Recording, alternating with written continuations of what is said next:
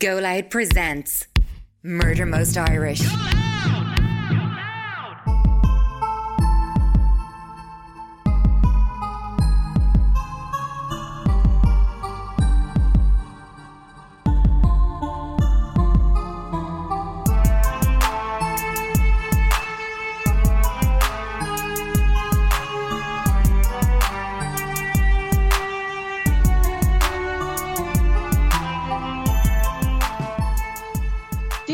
You can't keep saying you're going to do a Lily's Tales and you don't do a Lily's Tales. Okay, we'll do a Lily's Tales. These two people here stink. Well, I'm going to get Colin to cut that out. No, you're not. I am. Colin's not going to use that. No. Colin's going to be like, oh, Lily's right. Colin's going to agree with you. Yeah. Probably put a big echo thing over it. These two people here stink. Bye. Anyway, welcome to this week's episode of the podcast. If you're listening to us as normal, then hello. If you're watching us through the Patreon, hello. Yes, hello to everybody. Thank you for coming to our podcast times. I'm really tired. Yeah, are you sure you want to do this? No, I do. Absolutely. Because you're fully lying down on that bed. I finished that case and we're talking about it. Okay. All right. Okay. Yeah. Sarah and I have seen each other like every day forever. Yeah, but I've been telling you all week to take a note of this and I'll talk about it on the podcast. So I took notes of Garda's story. The Garda story? My dad. Your dad. I was going to check my notes. Yeah, your dad. They were the two. Oh, it's gone. They were the two that I took notes of. So.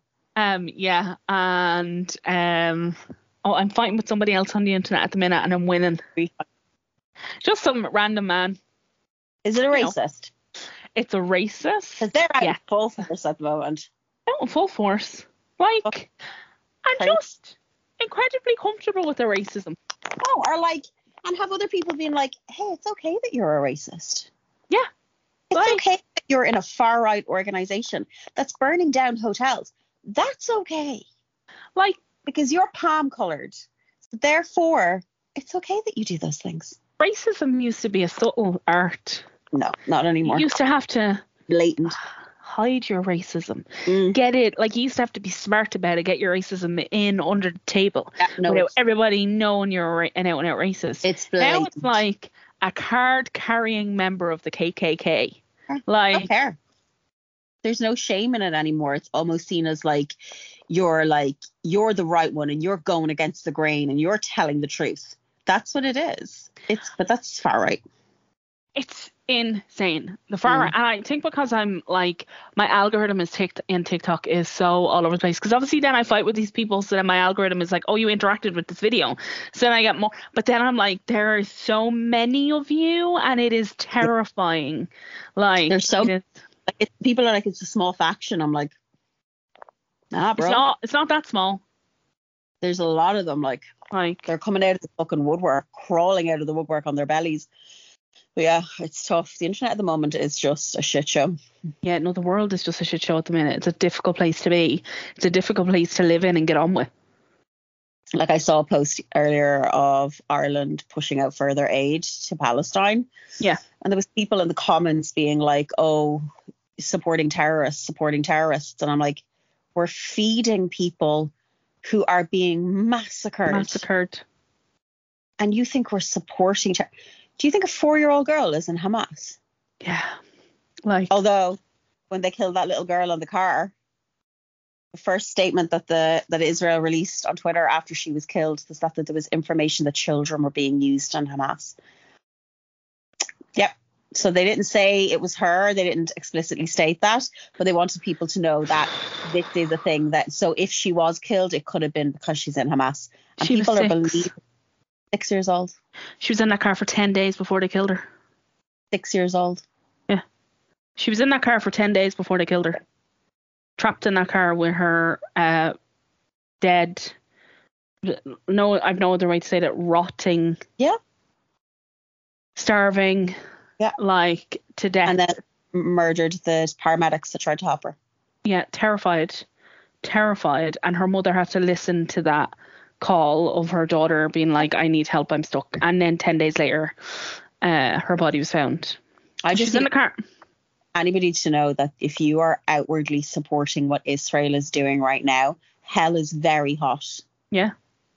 Hell is very, and that is where you are going, because there is no justification for this. And now you've got Varadkar being like, we want a ceasefire. Oh, after 30,000 people. Was that the number you had in your head? When it hits 30K, then maybe we'll say something. When we've moved 1.2 million people to Rafah and told them it's safe. And are now bombing them. Yeah. Bombing them, dropping Maybe we'll say something. Maybe. Like Master Hospital, they've surrounded.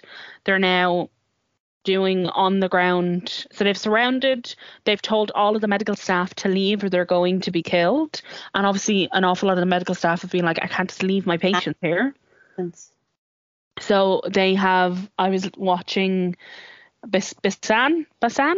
Yeah. And she's there on the ground and she was like, we can't get to the hospital. They're dropping and snipering people that are trying to get into the hospital. She's like, the people who have evacuated, they have been able to get out. But she's like, they've sent the dogs in. And she's like, and there's immobilized people in there. There's people that are stuck in a bed. There's like pregnant women. It's got a maternity wing. Yeah. She's like, and they've sent the dogs in. And then there was that 4-year-old boy who was ripped apart by a dog. And after 15 minutes, the Israeli genocidal army decided to go in and like take the dog off him, and he has like internal bleeding. It's just, I've spent every day in a state of complete disillusion and anger and hopelessness. Yeah, and I'm only watching this. I'm not experiencing it. Yeah, like any child that survives what is currently happening is absolutely traumatized for the rest of their lives. Beyond like. And I just feel, I know a lot of people are like, what can I do? Keep talking about it. Keep talking about it. Keep posting about it. Keep making people uncomfortable. Because that is what they want you to do is to get tired of this. They don't want you to talk about it. Keep talking about it. Keep shouting down propaganda. Keep doing it. Just keep doing it and keep doing it and keep doing it. Because the propaganda isn't working anymore. No. It's not working. Countries are coming out being like, this needs to stop. And they thought that they could just get away with this. Yeah. They genuinely thought if we call enough people anti-Semitic, they'll all stop telling us to stop. Yeah. Not how it works, buddy. No. The genocide is being televised live. It's on your phones. It's hard. Like, I just found this week, it's genocide that's been commodified. It's commodified genocide. There was an advert.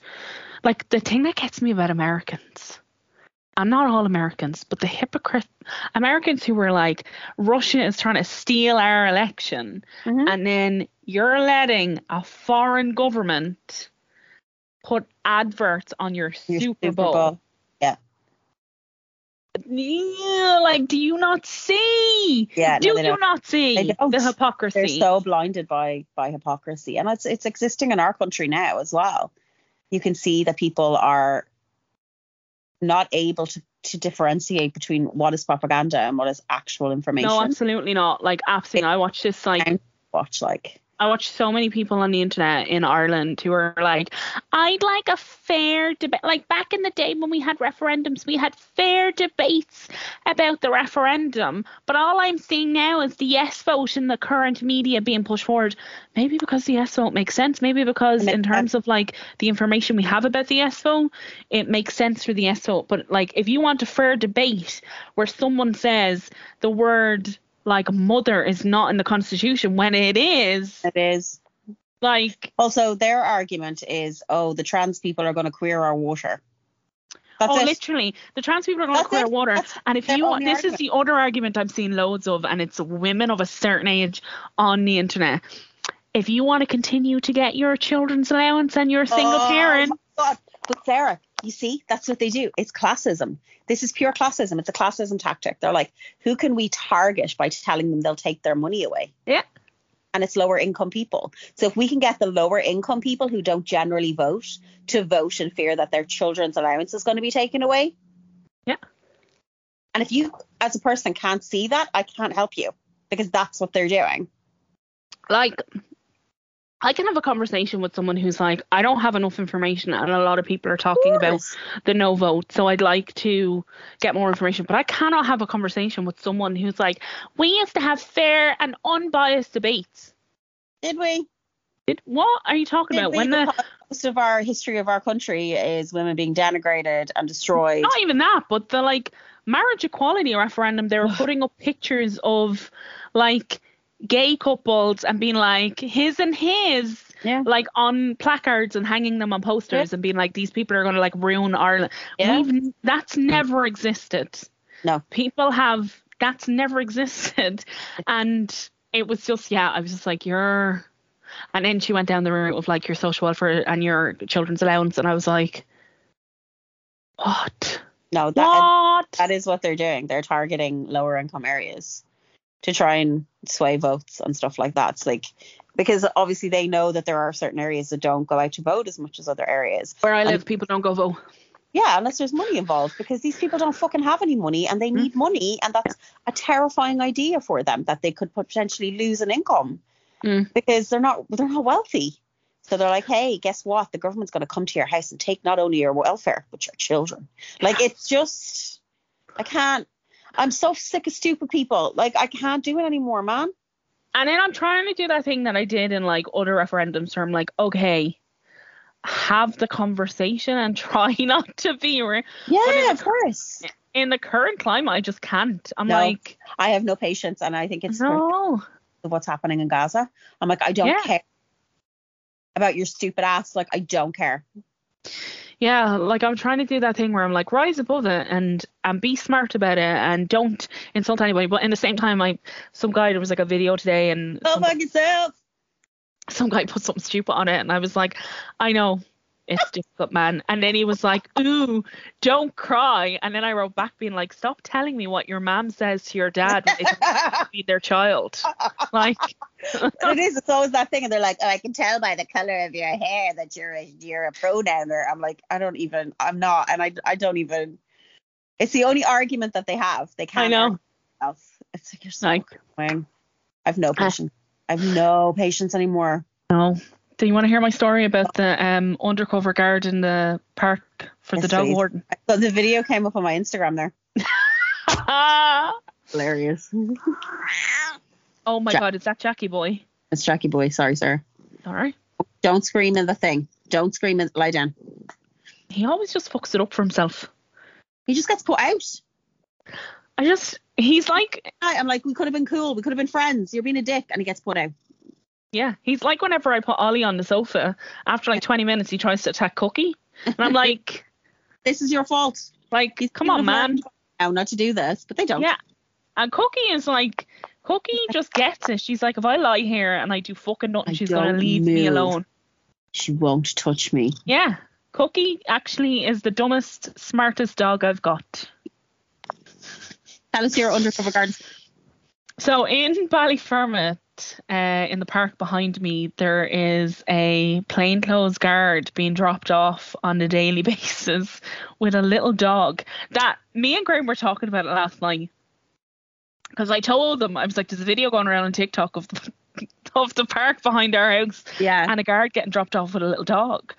And Graham, being Graham, he immediately was like, what kind of dog is it? And I was like, a little Jack Russell or something. And he was like, it wasn't like a police dog. And I was like, no.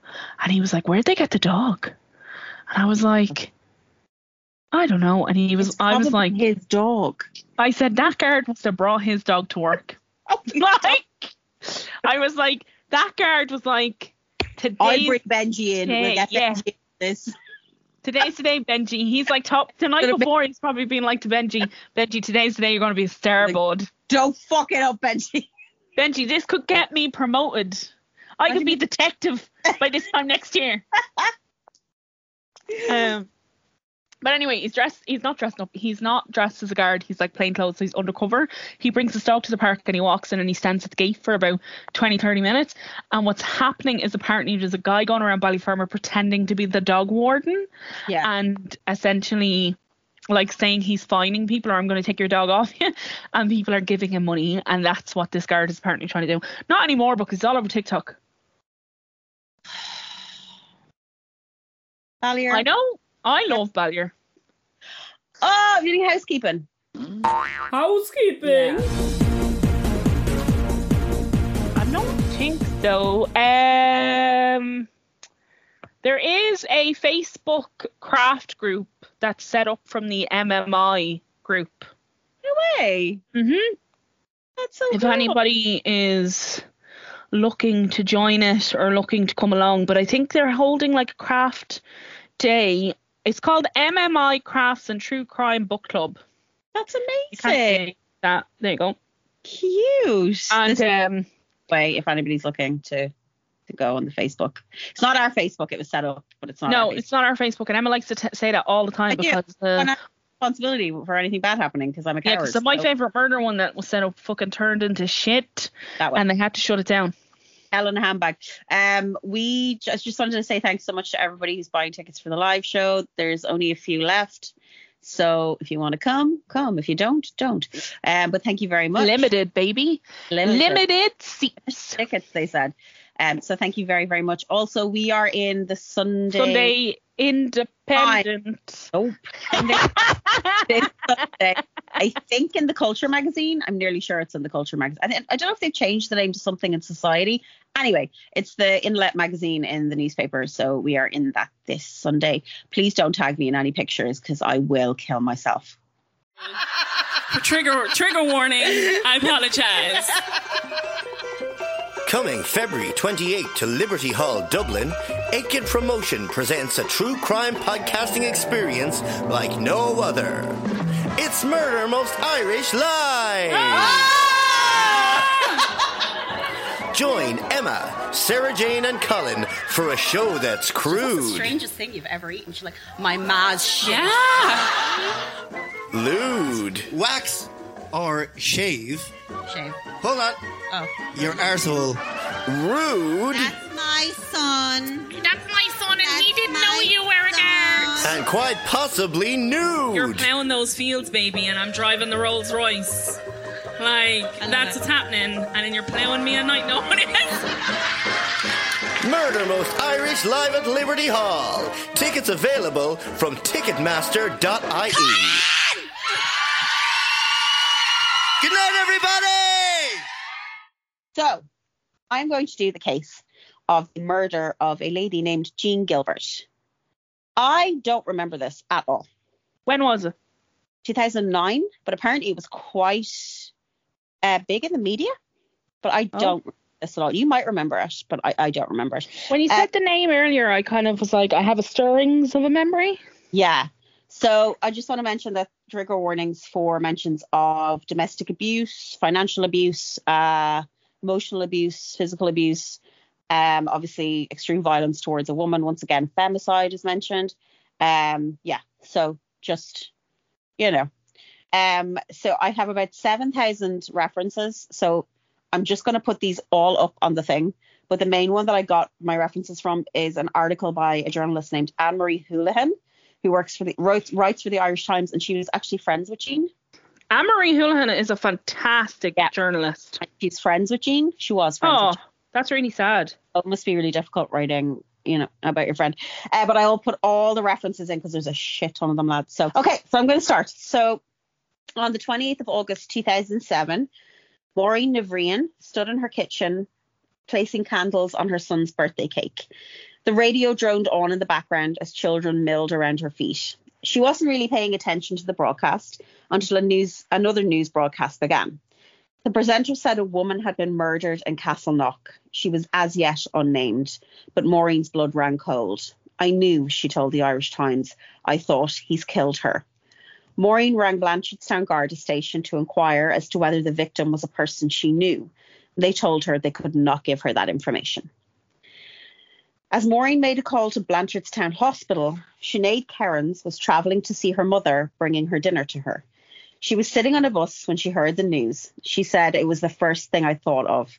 He's killed her." Maureen finally got a reply from Blanchardstown Hospital, and a nurse was more forthcoming than the Gardaí. Maureen's heart leapt when she asked the question, "Is it Jean Gilbert?" And the nurse said yes. So we're going to talk a little bit about the lovely Jean. Jean Gilbert was born in 1962 and raised in Terenure in County Dublin. Is Terenure a posh place? Yeah.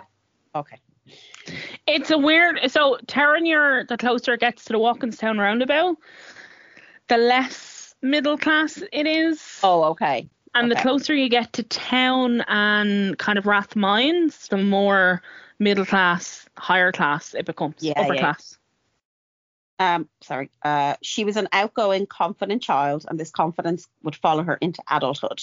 Jean's brother Robert said he would remember how even as a child she was independent and competitive, that Jean would always win a little prize from their parents for being the best behaved sibling on their family holidays.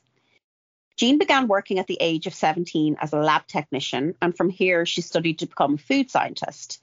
Jean's fierce independence and go-getter attitude from her childhood stood to her, and even in a deeply bleak recession to hit Ireland of the 1980s, Jean was able to buy her own car and her own home in Castleknock.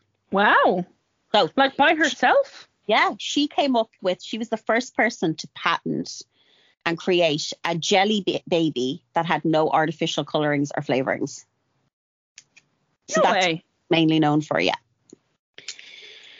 So Jean was a practicing Buddhist, which I don't think we've ever done a case with a Buddhist before. I think this is our first Buddhist case. Jean sounds super interesting, doesn't she? So Jean, and I think Anne-Marie, who wrote the article, I think she might be a Buddhist, but I'm not 100% sure. But her and all her friends, or Jean's friends, were all Buddhists. They were all in a Buddhist community together. Buddhists believe you come back, right? Yeah, they do, yeah. Okay. Jean was a practicing Buddhist, and she lived her life by the Buddhist virtues of love and peace. In her early 20s, Jean attended a Buddhist retreat in Japan, and it was here in 1986 that Jean would meet a man named Robert Campion. Now, Robert will become very important later on in the story, so I'm just going to mention him now, but he does become very, very important. Is he an asshole? No. Oh. But it's a weird situation. You'll see. Robert was a British musician. I don't want to see. Tell me now. No. And he and Jean would fall in love. They would take turns meeting each other, with Jean flying to the UK and Robert flying to Ireland. The relationship would only last a year, but it did have a profound effect on Jean. And in 1998, a year after the relationship ended, Jean wrote a letter to Robert proposing marriage. Oh. Robert turned her down, saying he wasn't ready and that he wanted to focus on becoming a successful rock star. How did that work out, Robert? Nope. Didn't work out. Jean was completely heartbroken. Like, she was totally in love with this guy. Like, ass backwards in love with him. I don't know how I would... Like, actually I do, because Graham asked me to marry him after like a year, and I was like, okay. Yeah, that's pretty fucking... Yeah, but in my head I was like, maybe no, because... You're so young. We didn't even live together. Yeah, you're so young, like Babas. Like, the idea of someone asking you to marry them and you say no. Hey, write in if that's ever happened. Yeah. Please. Because it happens more than people know. Or people say, if people never here, don't propose to people in public. Graham didn't. He proposed to me in my bedroom. Yeah, because I think if somebody proposed to me in public, if I saw a proposal in public and the person said yes, part of me goes, I think that they maybe just said yes because you're in public and they don't want to embarrass you. Yeah, but I feel really hard done by that Graham didn't like make a thing of our proposal. He did. He proposed to you. How was he meant to propose to you? In a bed of roses. So why did you say yes, you bollocks? Because I'm a people pleaser. And I people please myself into a marriage. So in 1992, this was four years after Robert said, hey, no, I'm not marrying you. Jean met a man called David Burke. David, who was from Mullingar, County Westmeath, moved to Dublin in 1993 to be with Jean, and the two quickly fell in love. David was well educated and seemed to be a kind, thoughtful person. David moved into Jean's home in Castleknock, and on October 14th, 1995, the two were married at the Castle Hotel in Killiney. She had a lot of money. Yeah, that's a lovely hotel. Yeah. What was David's profession? At the time, he worked in insurance. Okay. So in 1996, Jean and David's first child was born, a daughter they named Emily. The delivery was traumatic for Jean, and that, along with her high-pressure job, left her incredibly stressed for a 2-year period. So it came as somewhat of a relief for Jean when her company decided to make her redundant. The relief, however, would be short-lived. Jean, before her redundancy, was the main earner in the household, but now it would fall on David. David was working as an administrator for Hibernian Insurance, and his salary was nowhere near as substantial as Jean's. So like in insurance companies, like administrators, customer service, they're not QFA'd, so they haven't got qualified in. Yeah. Yeah, so they make like in that time probably making like 25, 26 grand. Yeah, they had a child and a house, although it was Jean's house. They were still paying a mortgage, like. Yeah.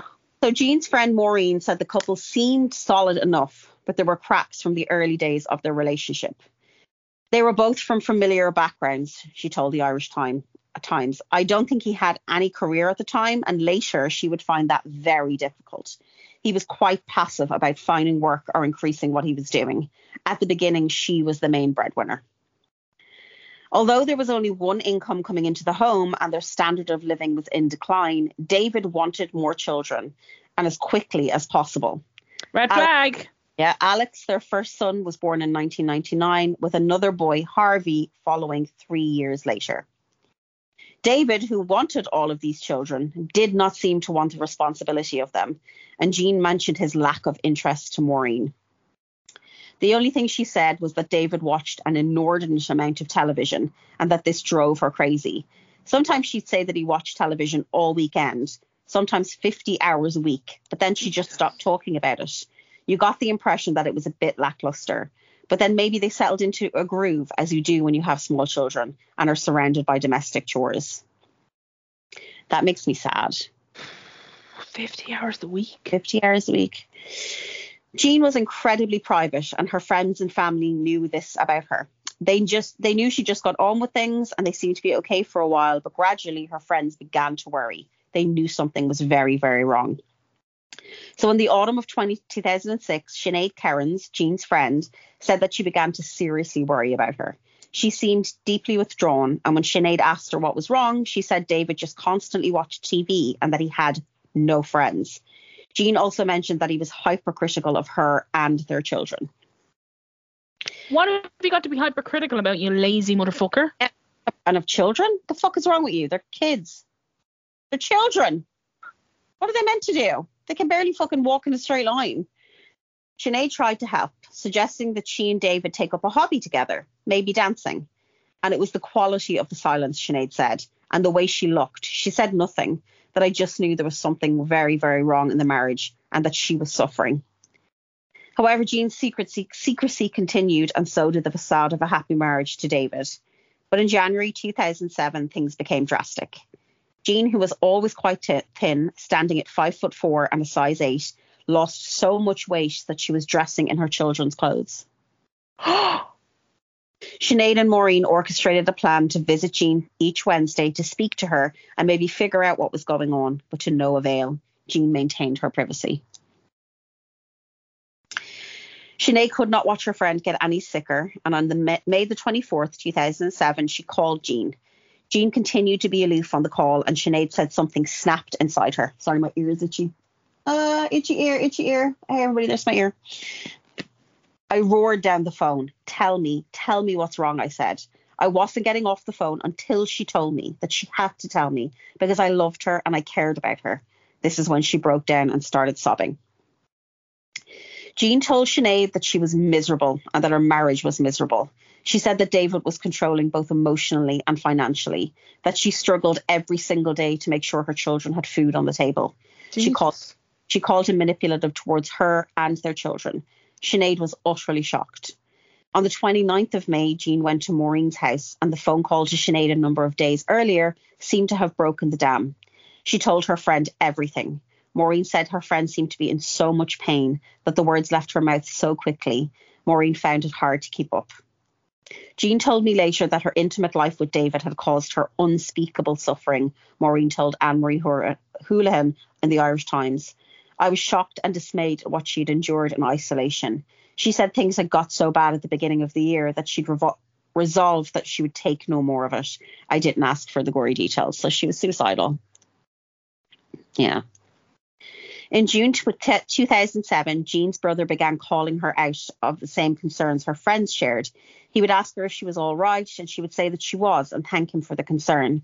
She would then tell him not to call on the house phone or when David was there.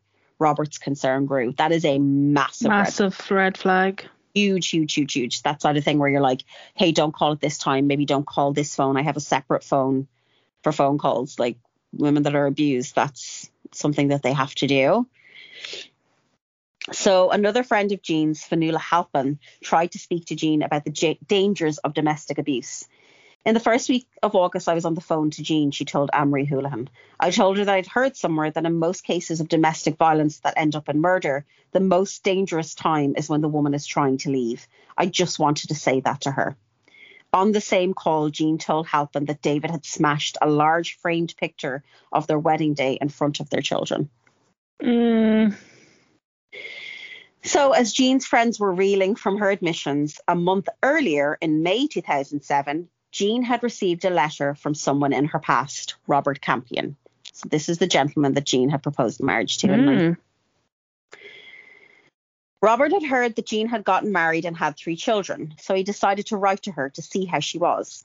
Jean replied, and Robert wrote another letter, this time to, quote, test the waters to see if she still had feelings. Now, he shouldn't have done that.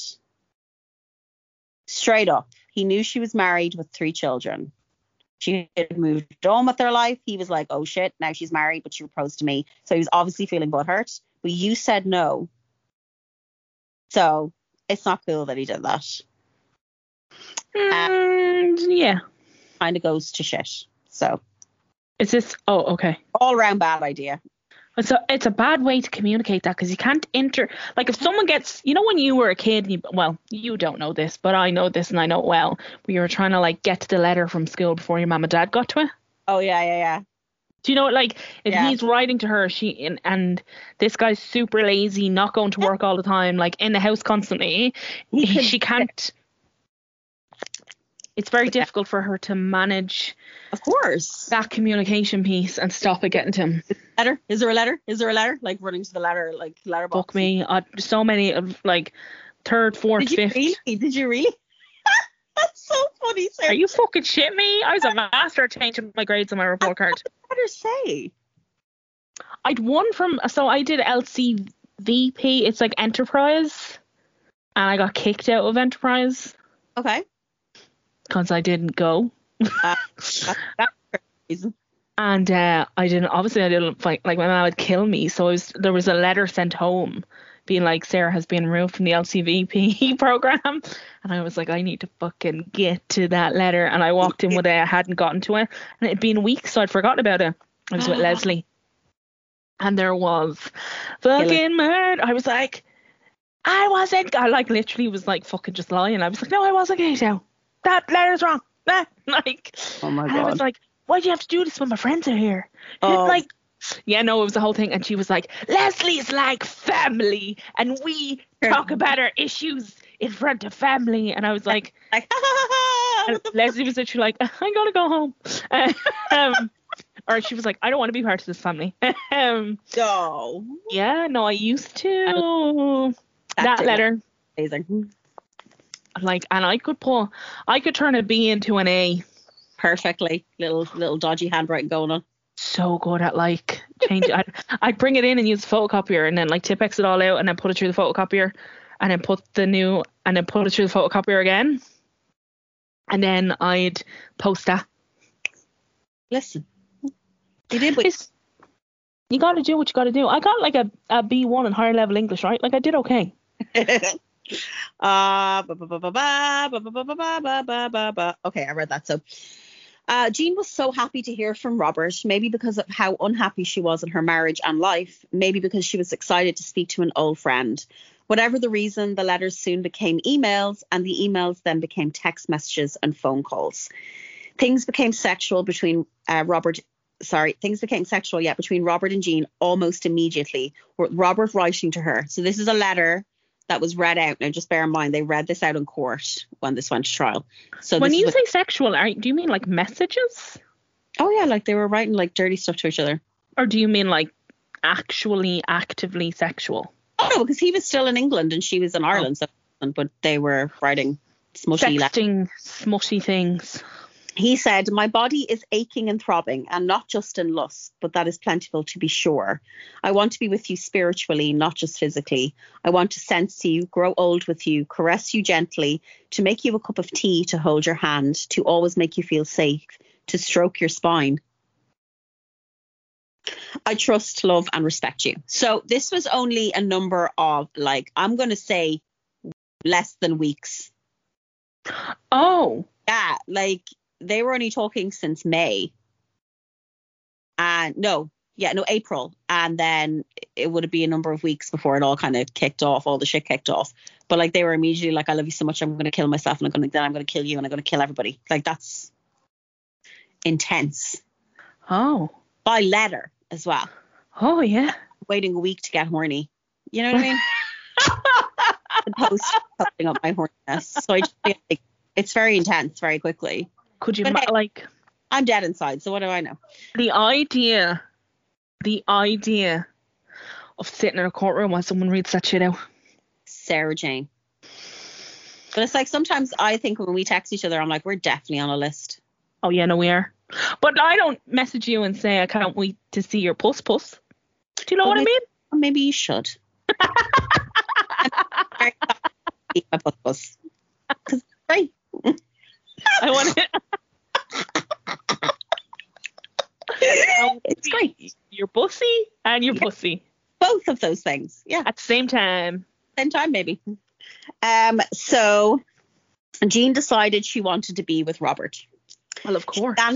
Well, of course.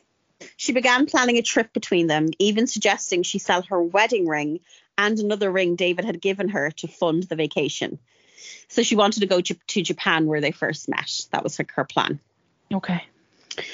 In her letters to Robert, she told him that in order for them to be together, she had to be completely honest with her husband and to tell him she didn't love him anymore and wanted a divorce. So this is just an out for her. Yes. She's miserable. And she's like, I don't know how to get away from this. And maybe this is a way that I can be like, I've met somebody else. So you can't really argue with this and I can go.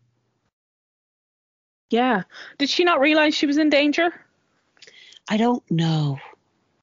Because one of her friends was like, the most dangerous time to leave a man is like, or the most dangerous when you're in the most dangerous when you try and leave him. So I don't know. I just think she was a very confused, deeply unhappy person. Is he, I don't want to give the game away, but like, and she seems so private that it seems like maybe no one really knew the horrors of what was going on. Mm-hmm. But is he being like physical? Like, obviously she said to her friend, I've endured horrors. Yeah, I don't know. Like, to be honest, we never know. And it's never said if he was physically abusive. It's actually quite ambiguous. We'll get to the part where I am a little bit unsure. And I think maybe something did happen. But yeah, you'll have to wait till we get a little bit in to kind of make up your mind about that. Okay.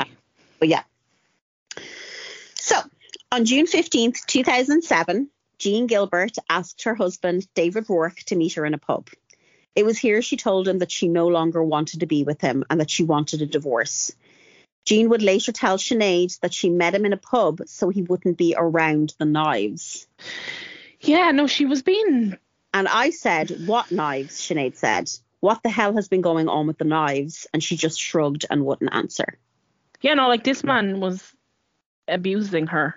So during the meeting, much to her friend's dismay, Jean told David about Robert Campion and how it was him she wanted to be with. Fanula believes that Jean would still be alive today if she hadn't told David the entire truth. She said she was as straight as a die. if she snuck around behind his back, she might still be alive. She tried to do everything cleanly. Right, okay. Instead of going to him, listen, I'm not happy. I want you out of the house. I need this divorce. She told him everything. Told him everything. Because it was kind of like alleviating guilt in a way to be like, I can be completely honest and just move forward. But unfortunately, abusive men don't work like that. Okay. As a Buddhist, isn't that like part of their... Yeah, love and peace and truth. Yeah. You know? During this... Oh, I already read that. Sorry. Fuck's sake, Emma, get it together. Although it may have seemed that the troubles in Jean and David's marriage only began months before, Jean's family knew this was not true. The trouble in Jean's marriage had been ongoing for nearly a decade. Jesus. The Gilbert family said that Jean had told them the entire truth of her marriage in 2007, but that an incident in 1997, which they could not speak about, was the beginning of a tumultuous and abusive marriage. So something happened in 1997 and she told her family about it, but for some reason they can't talk about it. I don't understand that. And they said that was the beginning of the abuse. But we never know. They never say. And and it's not brought up in court, so I don't really understand what it could have been. Well, I mean, my mind's racing, but like, I'd just be making shit up. So yeah. So when you asked me earlier, was he abusive? Yes. To me, that sounds like yes. Now, obviously, allegedly, I'm not saying he is or he isn't. I'm just saying, to me, that sounds like something. The only way you'd be like, we can't talk about it, is if there was like an NDA.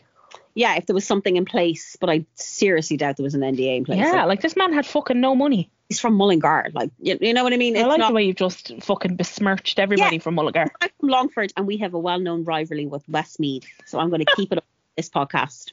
All right, okay. Old Longford.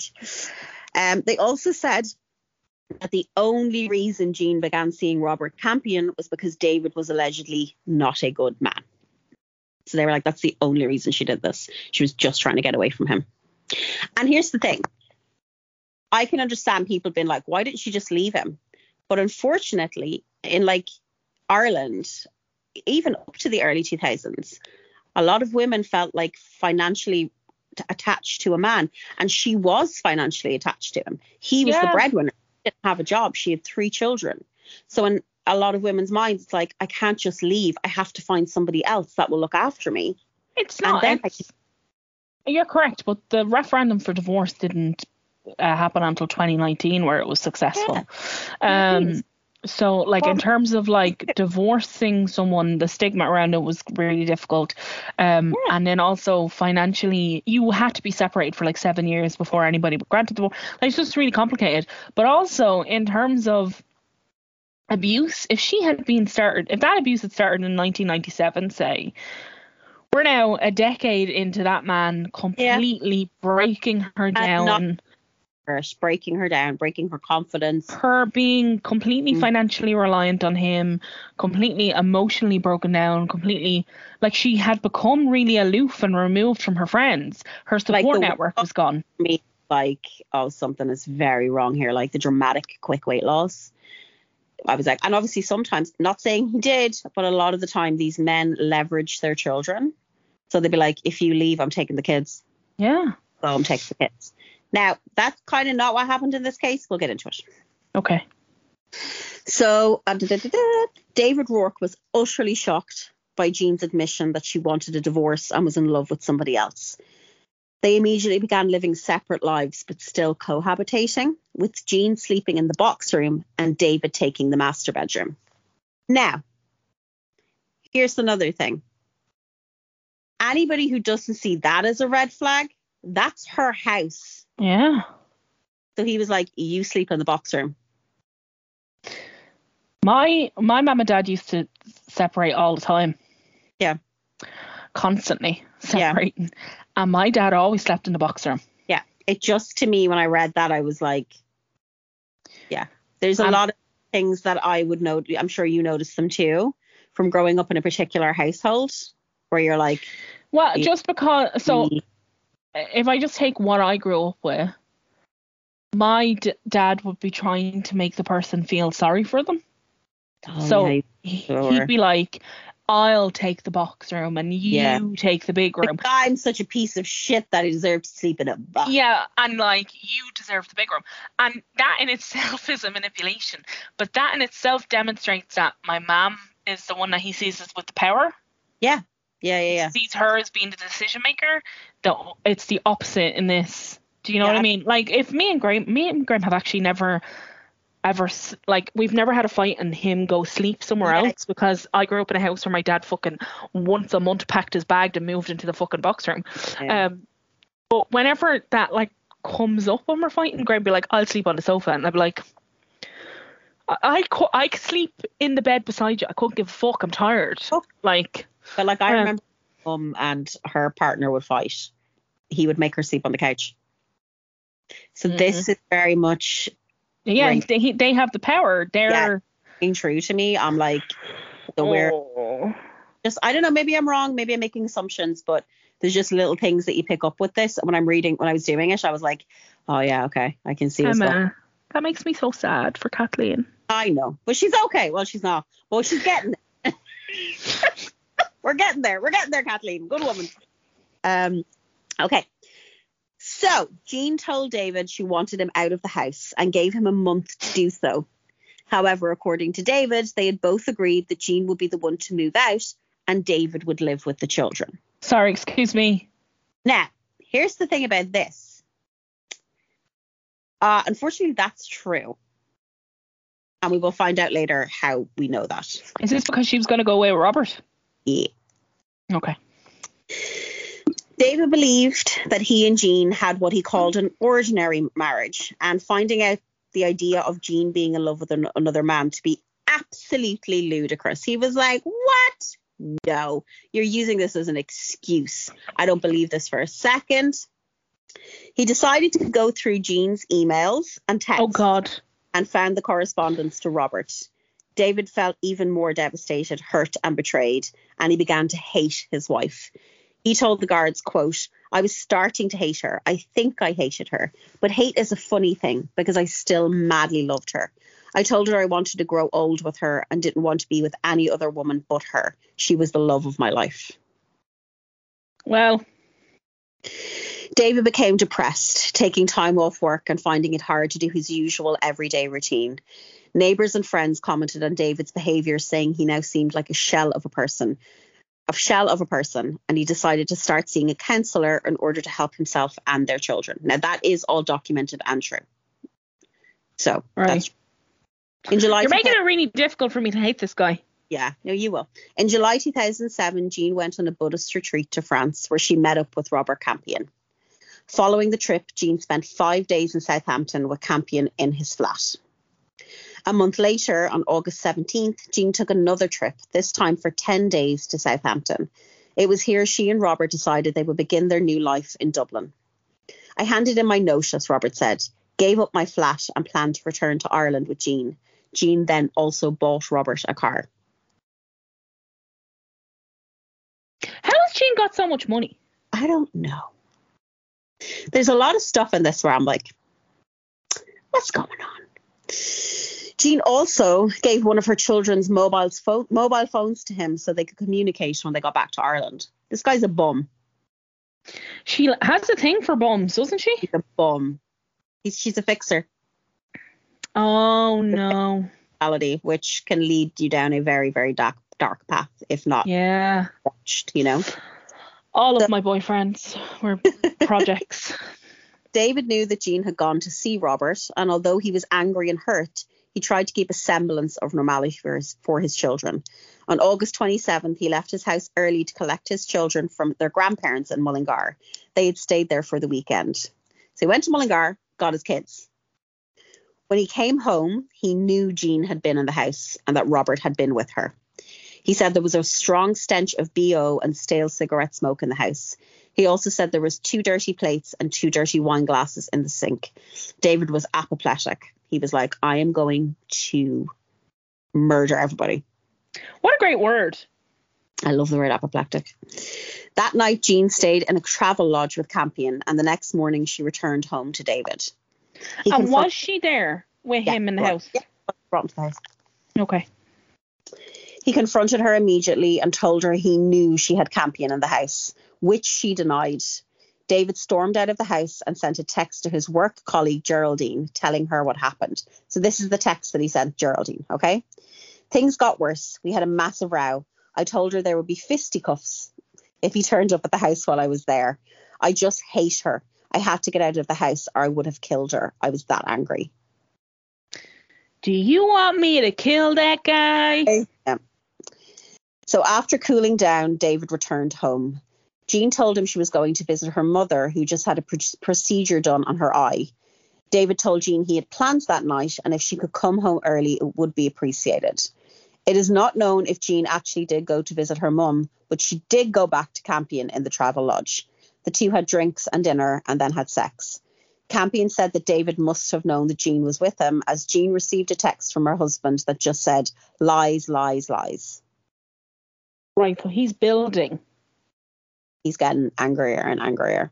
Jean did not arrive home until 11 p.m. that night, which meant David had to cancel his plans. Once again, another huge row erupted. Now, here's my thing. Those poor children. Yeah. That's all I could think about when I was reading this. That they're listening to this every single fucking day. Dude, just leave. She has told you she doesn't want to be with you anymore. Get the fuck out of the house, rent an apartment, and see your kids. What are you doing? Yeah, but I do have to say, she is. You're right. I don't disagree. But there's another side to that. Like, she is just fucking off for periods of time, and it doesn't sound like before this that was something she did. No, and like, so I'm sure her kids are like, "Where's Mom gone?" Yeah, but the other side of it is he's actively. This is like self-harm. Yeah, no, he is absolutely, because he's playing out of the house. Like, he's playing the victim, Emma. He's like, he's very good at it. He's very good at it. Yeah, he's playing the victim. He's playing the entire world around him. Yeah. So yeah, they had another massive row. David said the row became a slagging match, with Jean blaming him for the conception of their third child that she did not want. Oh God, that poor child. And then she also said that he was overweight. Like, this is like, obviously that information you're getting is from like court and statements. Like that's online for them to see. That doesn't need to be publicized. I mean, that's online for those kids to see. David said he was enraged and that Jean had turned him into a cuckold. Did he actually use that word? This man's vocabulary is very good. The two went to bed after the argument once again in separate bedrooms. So the next morning, Tuesday the 28th of August at 5:20 a.m, Jean left the house. David said he heard her getting up, then watched her get into the car and drive away. He knew where she was going and he was enraged again. He went back to bed and his children joined him. He said the kids began telling each other how much they loved each other. So that was the morning that they had. This sounds all made up. Anyway. David said he had an extremely close relationship with his children, but that Jean was not as close with them. Now, I don't believe that. No, I mean, Jean had said that he was really past remarkable of them. He absolutely is playing the dutiful father. Like, all his interviews with the guards, he's like, oh, my kids. And then I'm like, oh, your kids. But what you did in front of your kids? Yeah, it just sounds to me like he's painting. I'm sure there are parts of it that are true, but it sounds like he's painting a narrative. He is painting a narrative. It's kind of like he knew that if he could act it a certain way. Yeah. David said he believed that if Jean had the opportunity, she would find a job further from home and leave David with the children full time. He said this made him, quote, angry, deeply angry. So Jean texted David, said that she had gone to pick up a message at 5:30 in the morning. And he was like, what message have you gone to get at 5:30 in the fucking morning? Jean did in fact go to the travel lodge to meet Campion again, and they had sex again. As David waited for his wife, the anger built and built. He felt as if he was losing control. And I just thought, I can't go on any more like this, David later told the Gardaí. I just can't take any more of this. So leave. He's not trying to keep you in the house. She's fucking made it more than clear. Told you. She has said to you, get the fuck out of my house. This is my house. Get out. And he won't. He's like, sitting there. Like, she's not right either. She shouldn't be fucking another man. That's not cool. Whatever. But the other side of this is this relationship seems so deeply fucked up, and their marriage seems so deeply fucked up, and that woman seems so lost that I'm sure a lot of this was just like, what the fuck is going on? And then she's a man telling her he loves her so much and she's wonderful and beautiful and he wants to be with her and make her tea and stroke her spine. And then she's a man at home being horrific to her to the point that she's losing half her body weight. Yeah. Like, it's so messed up. Like, even that thing of like, you're making me a cuckold. You're making yourself one. Self a cuckold, motherfucker. She told you to leave. Yeah. And he's admitted that she told him to leave. Numerous times. So at 10 a.m, Jean arrived home. Emily, Alex and Harvey were sitting in the living room and Jean joined them to watch television. These are great names. Yeah, great names. David took a shower and it was here he thought about getting a knife and stabbing Jean. Oh. He said Jean seemed smug and self-satisfied and the rage was overpowering. When he finished the shower, he went back downstairs and Emily asked him for some toast. David put the bread in the toaster. He then picked up a knife and put it in his back pocket. He had decided he wanted Jean to feel the hurt and pain he had suffered. He brought the toast to Emily and then approached Jean, who was sitting with Harvey and Alex. Emily stood beside her father and said he began shouting at their mother. He screamed that she had given Alex's phone to Campion and lunged at her. He knocked Jean over on the chair and put his knees either side of her. He then took out the knife and proceeded to try and stab Jean. I'm sorry, his children were in the room. In the room, Sarah Jane. So his children. I'm such a great daddy. He called her a tramp. Jean held her hands up, begging him to stop. David screamed at her to let it go, and then he plunged the knife into her stomach. The children were cowered in the corner, watching in horror. Oh my Emily God.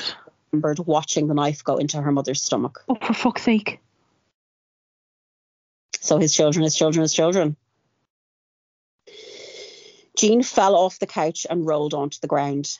David then stabbed her 4 times in the back. His children screamed at him to stop, begging him not to hurt her. As Jean lay on the ground moaning, David stood up, placed the knife on the mantelpiece and went back into the kitchen.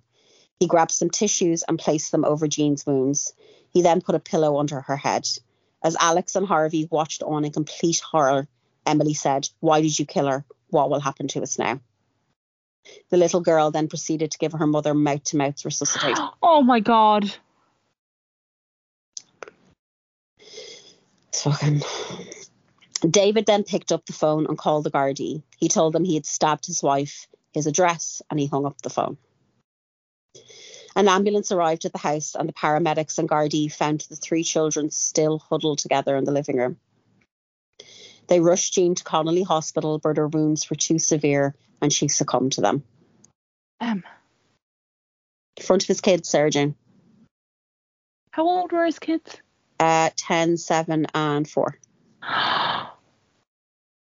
Oh. How do you do that? How do you do that? How do you go in and make toast for your daughter? And pick up a knife and put it in your back pocket and say, I'm going to stab her in front of my children. And I think they asked a psychologist as to why he would do that. And he said a psychologist said there could be a couple of reasons, but the reason that he believed it was just to be like, oh, she's such a bad mother. Look what she made me do in front of my children. Also, the other one is that he's a fucking psycho. But, you know. Yeah. So the Gardaí arrested David on the scene. Now, this was for assault and grievous bodily harm because Jean was alive when they took her to the hospital. Burke told the Gardaí that he had not intended to kill his wife, but rather to inflict pain, the same pain he had felt. When the Gardaí put it to him that he intentionally meant to murder Jean, he disagreed. From his interview with the Gardaí, so I'm just going to read a little segment from his interview. The Gardaí said, David, I put it to you that you intended to fatally stab your wife, Jean Gilbert, at 28A Laverna Dale today, the 28th of August, 2007. He said, I hadn't made up my mind until late that I was going to do that. The question was, so it was your intention at the time of stabbing your wife to kill her? He said, it was not my intention to kill her. Now, so this is what the entire trial is going to be based on, intent. Just to cause her pain and suffering like she had caused to me. So go fuck another woman, dude. What? How is this equal?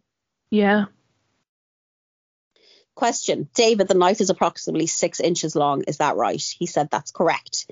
The question was, you stabbed her a number of times. Do you think the time you might have wanted her dead? The answer was no, I wanted to hurt her. Yes, not to kill her. The question was, if you wanted to injure her and cause her pain, then how come you didn't assault her or punch her? And the answer was, I wanted her to feel serious physical pain. I didn't want to kill her, or I didn't intend to kill her.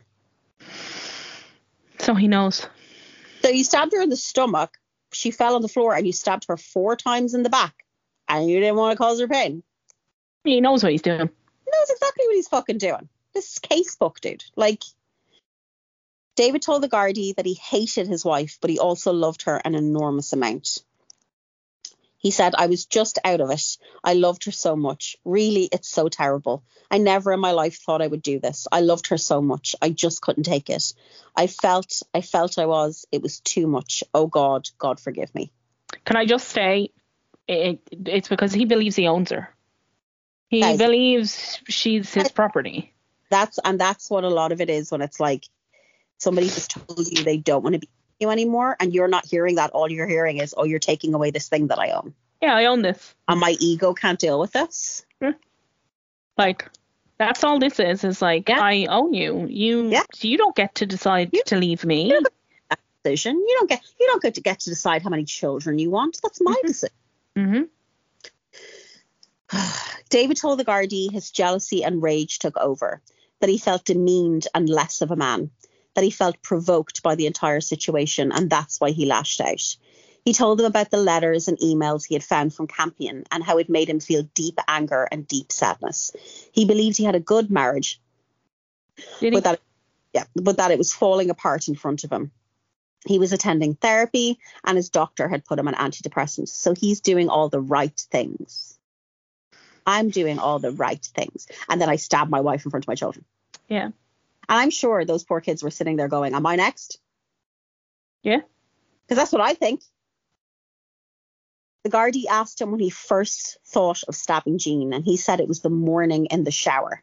I don't believe that, because why did she mention the knife thing to her friend, A? B, why did he text his work colleague and say he wanted to kill his wife? Yeah. Also, why are you texting that to your work colleague? Bit weird. Yeah.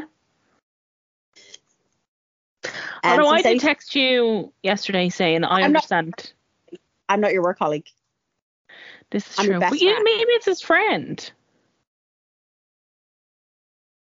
Hey, person I work with, I'm going to kill my wife. Yeah, no. Cool. I'm going to HR tomorrow to try and figure this out. Yeah. If somebody that I worked with texts me that they were going to kill their wife, you know what I mean? So he said he thought about it in the shower and that he had not thought about it before that. Robert Campion. Yeah, so we're going to go back to... So Robert was still in Ireland when this is all happening. He's like, where the fuck is Jean? So Robert Campion had been trying to contact Jean since she left the hotel, and growing worried, he went to Jean's home. Here he saw a large Garda presence outside and he knew something had happened to her. Oh, fuck. Robert then went to Lavernadale Garda station and spoke to the Gardaí. He told them who he was and that he was concerned about Jean, and it was here he was told that Jean had passed away. So that had only been a number of hours since he'd seen her, and then it was like, Jean's dead. Jesus. He told the Gardaí about their relationship with Jean and also mentioned that the 3 children were not going to live with him and Jean, but Burke would, quote, take care of the kids full time. So he told the Gardaí that. He was like, Jean and I were going to live together and David was going to look after the children. So that is true. Jean's family and friends all spoke to the Gardaí and told them about the tumultuous relationship with David. About the tumultuous relationship with David and how they believed she was being abused. On March 23rd, 2009, David Burke's trial began. A jury of 5 men and 7 women were called, and the case was presided over by Barry White. Barry White, doing a shite, Justice Barry White. David Burke pleaded not guilty to the murder of his wife, Jean Gilbert. Burke's team argued that David did not intend to kill his wife, but that the attack came from provocation and anger towards his wife's infidelity. Now, as you can imagine, the media were like, oh, She was having an affair. Let's tarnish this woman's entire life, even after she was murdered in front of her children. Yeah. The state would argue that Burke... I said that, did I? Yeah. Nope, I didn't. The state would argue that Burke did intend to murder Jean and that they believed that it was a situation that if he could not have Jean, no one could. David and Jean's 3 children gave heartbreaking evidence of witnessing the murder of their mother at the hands of their father. David cried throughout his testimony, telling the court that he did what he did out of anger, that he regretted the pain he caused Jean, her family, and his own children. Burke came across as a sympathetic figure, and there was a mixed reaction in the courtroom to him. So some people were like, oh, I believe him, and some people were like, no. Do you know what's wrong here, Emma? No one is fucking educated in feminism. No. If more people understood feminism, like what's that Margaret Atwood quote? Men are afraid women will laugh at them, while women are afraid men will kill them. Yeah. And that is very fucking true. That's this case, Emma. Yeah, literally that's this case. The defence and the media decided this would be a great, ample opportunity to smear the name of an abused woman who had been murdered in front of her own children. Jean was described as an adulterer, a liar, and someone who could not be trusted. Her love for her children was called into question, as well as 100%. Person. As Jean's family and friends sat in the courtroom, Burke's team said that Jean and David had been a happy family until Campion came along, but they knew this was not the case. They knew it wasn't true. The defence described Campion, Sarah. Wait till you hear how they described him. The defence described Campion as a half-Italian aging gigolo. As they call him, who was using Jean for money. Campion was too devastated to attend the trial, later vehemently denied this, saying he loved Jean and the biggest regret he ever had was not marrying her. Now, his neighbours and friends said he was just destroyed after it. Like, he never got back to normal, ever. Whether that be because obviously he was heartbroken, or whether the trauma of what happened. Like, he'd been in a hotel with this woman like 8 hours before. So, on March 25th, Justice Barry White, in the absence of a jury, told prosecuting counsel Isabella Kennedy, quote, whoever decided this is murder rather than manslaughter should bring themselves into court. Kennedy, Barry White has had... He's just questionable. There's plenty of cases we've covered where you're like... And then before he was a judge, he was obviously a solicitor. And we covered a case where he was a solicitor and he was questionable. Kennedy told him that was for the jury to decide. The judge told Kennedy he believed Burke had had his, quote, nose rubbed in it regarding Jean and Robert's relationship, insinuating this would be enough of a defence of manslaughter by provocation. Oh, your wife had an affair. That means you can stab her to death in front of your 3 children. What? And it not be murder. And it not be murder. It's fucking murder. And they're like, oh, he put a pillow under her head. Oh, did he? Fuck me. However, this would not matter, as on March 30th, 2009, the jury returned a majority verdict of 11-1 that David Burke was guilty of the murder of his wife, Jean Gilbert, and he was sentenced to life in prison. Go on, the lads. Following the verdict, Jean's brother Robert took to the stand to give a victim impact statement. He told the court that his sister was a beautiful woman who lived life to the full, and that she was passionate about everything she put her hand to, whether it be DIY or gardening. He told the court that Emily, Alex and Harvey have been profoundly affected by the murder of their mother. He said not only did he take the life of their dear mother, he did it in front of them. Their family life has been squashed, and all things familiar to them as children has changed. They have had to change school, friends, and their lives have been altered beyond recognition. Of course. He said Emily would no longer have shopping trips with her mum, no more hairdresser trips, and no more hugs. Alex was repeatedly asking to go home to his mum, like every single day. He's 4, right? He's the youngest. He kept saying he missed her hot chocolate and he wants her to make her hot chocolate.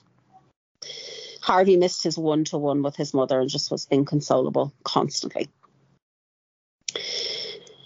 The Gilbert family decided they would raise all 3 children between each of the siblings and keep their mother's memory alive the best they could. So they're all being raised together. So they're not separated in any capacity. A month after the trial, the Gilbert family, still reeling from Jean's death and disgusted at how she'd been treated in the media, released a statement. So this is the statement. It is with great regret and heavy hearts that we find it necessary to break our silence and speak for Jean. The past month has been very difficult for us to bear. With the great outpouring of sympathy for David Burke, people were like sympathizing with him. And the very unkind words used to describe Jean. What that tells me is people hate women. Yeah. David Burke was not the man he claimed to be, and Jean was certainly not the woman that David Burke would like to portray. As we said after the verdict, we are unable to comment in detail on Jean's very sad marriage to David Burke. Jean told her side of the story to her immediate family on June 20th, 2007.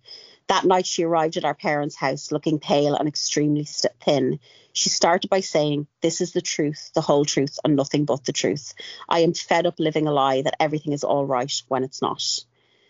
On June 20th, 2007, Jean also told us, "If David had been a good man, I would have never been interested in making regular contact again with Bob Campion," which I believe. Yeah. Nothing further about Jean's relationship with David Burke can be revealed by our family, except to say as far back as 1997, an incident occurred that marked the beginning of a frightful time with her. Our priority now is her 3 grieving children. These 3 children are Jean's future, and we must protect them. Anyone who had the pleasure of knowing Jean knew she was a wonderful person with a great sense of humour and an infectious laugh. No words can describe how much we all miss her. Jean was by no means calculating, irresponsible, selfish woman portrayed by some elements of the press. She was a loving, kind and responsible person who loved her family deeply. The fact she has been complimenting leaving the family home, which incidentally she bought before she met David Burke, shows how unbearable the situation had become for her. We would ask the public to please respect our decision and let us grieve privately for Jean and also allow her to finally rest in peace. Many thanks, the Gilbert family. In 2012, David launched an appeal, but in 2013, it was dismissed. Good. And that is the horrific case of the murder of Jean Gilbert. Is he still in prison? He's still in prison. And I just hope her family, her kids are doing okay. I mean, I don't know how, but that's the most traumatic thing. The traumatic thing is the murder of that woman. That would be ever traumatic. Just for children sitting in a room watching their mother get stabbed to death. Yeah, like handing your daughter toast and then taking the knife out and plunging it into your wife's stomach. And then actively admitting to a work colleague that he wanted to kill her. And, you know, it didn't come out of nowhere. It didn't. And she was like, I wanted to bring, why she brought him to a pub specifically to tell him to be like, I don't want him in around. public. Yeah. Her own husband. Yeah. Yeah. There's more to this. There's more to this than I don't think we'll ever know, to be honest with you. But he's in the place for what he fucking did to his children. He sounds, yeah. Fucker. But yes, it's a horrible one, but I do think it's an odd one. It's an odd case, and how the judges reacted to it, being like, well, she was mean to him, so he should have stabbed her. Please go to therapy. Listen. But yeah, like if somebody falls out of love with you, they fall out of love with you. It happens. Not if you're a man, apparently, Emma. He was like, get the fuck out of my gaff. Yeah, no, not if you're a man. Yeah, because you know what that was? He also didn't want to fucking pay for a rent to the place. That's all that was.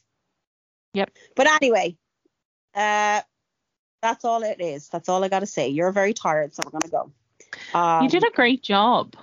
Thank you. We will be back next week. That case, man. Yeah, her kids.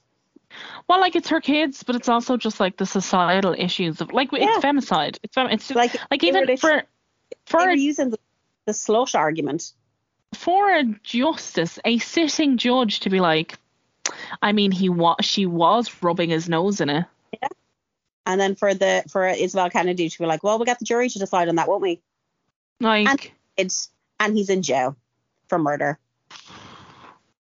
Like, fucked up, man. She was just a piece of property.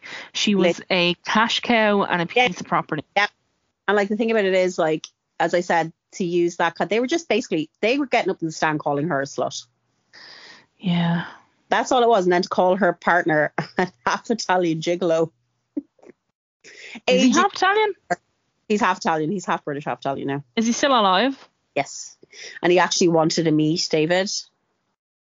I was like, I'd like to speak to him, you know, and he was like, he's a Buddhist too. So he was like, you know, we have to love and understand and forgive. And I'd like to speak to him. And I was like, I don't think he wants to speak to you, bro. Also, I just I covered that case of Nora last, and it's just like I don't understand that level of like the grace. I don't have it, bro. I don't have it in me, and that's okay. No. You don't have to have it in you. But people that do, I admire so much. Like you go fuck yourself. I won't be able to be in a room with that man, let alone be like I need to speak to him to like forgive. I'd be like, it's crazy. You did a really good job. Thank you. Thanks for bumming me out on a Thursday night. Say goodbye to the people. Goodbye, everybody. I'll do a Craig goodbye. That's what he does. My favorite thing Craig does is he comes into my room and it's tiptoes. He goes tickle tickle tickle tickle. Yeah, he does that. Tickle tickle tickle. But yeah, I'll talk to you later. Talk to me in a bit. Bye, everybody. Later, honey. Bye, everybody. Okay. Bye. See you later, baby. See you later. Hey, Colin, tell us about the Patreon. Sure thing, Lily Pops. Hey there, MMI fans, it's me, Colin, and do I have news for you? It's all going down over at www.patreon.com/MurderMostIrish, where we've totally revamped our Patreon offering for you mega fans. That's right, now all of your favorite Patreon stuff can be found in one place as we bring you our MMI Super Show exclusively for Patreon, featuring all the usual banter and chat between Emma and Sarah Jane, plus me thrown into the bargain, along with Lily's Tales, Maximilian's Bell Bag, and some surprises along the way. But that's not all. Every single week, due to popular demand, we will be bringing you a full-length story, whether it be Miscellaneous Most Irish for those cases that just don't fit on the main show, Murder Most International for those cases you guys have been crying out for, or even Music Most Awesome, where we talk about our favourite albums. But wait, there's even more! How about MMI Drive, the fan favourite podcast show where Emma and Sarah Jane drive around Dublin talking about all sorts of shite, plus our monthly Ask Me Arse segment where you get to pick the brains of the girls and maybe even ask me a question or two. So what are you waiting for? Come on over to www.patreon.com/MurderMostIrish and join in the fun for only €6 a month. Give my mommy €6.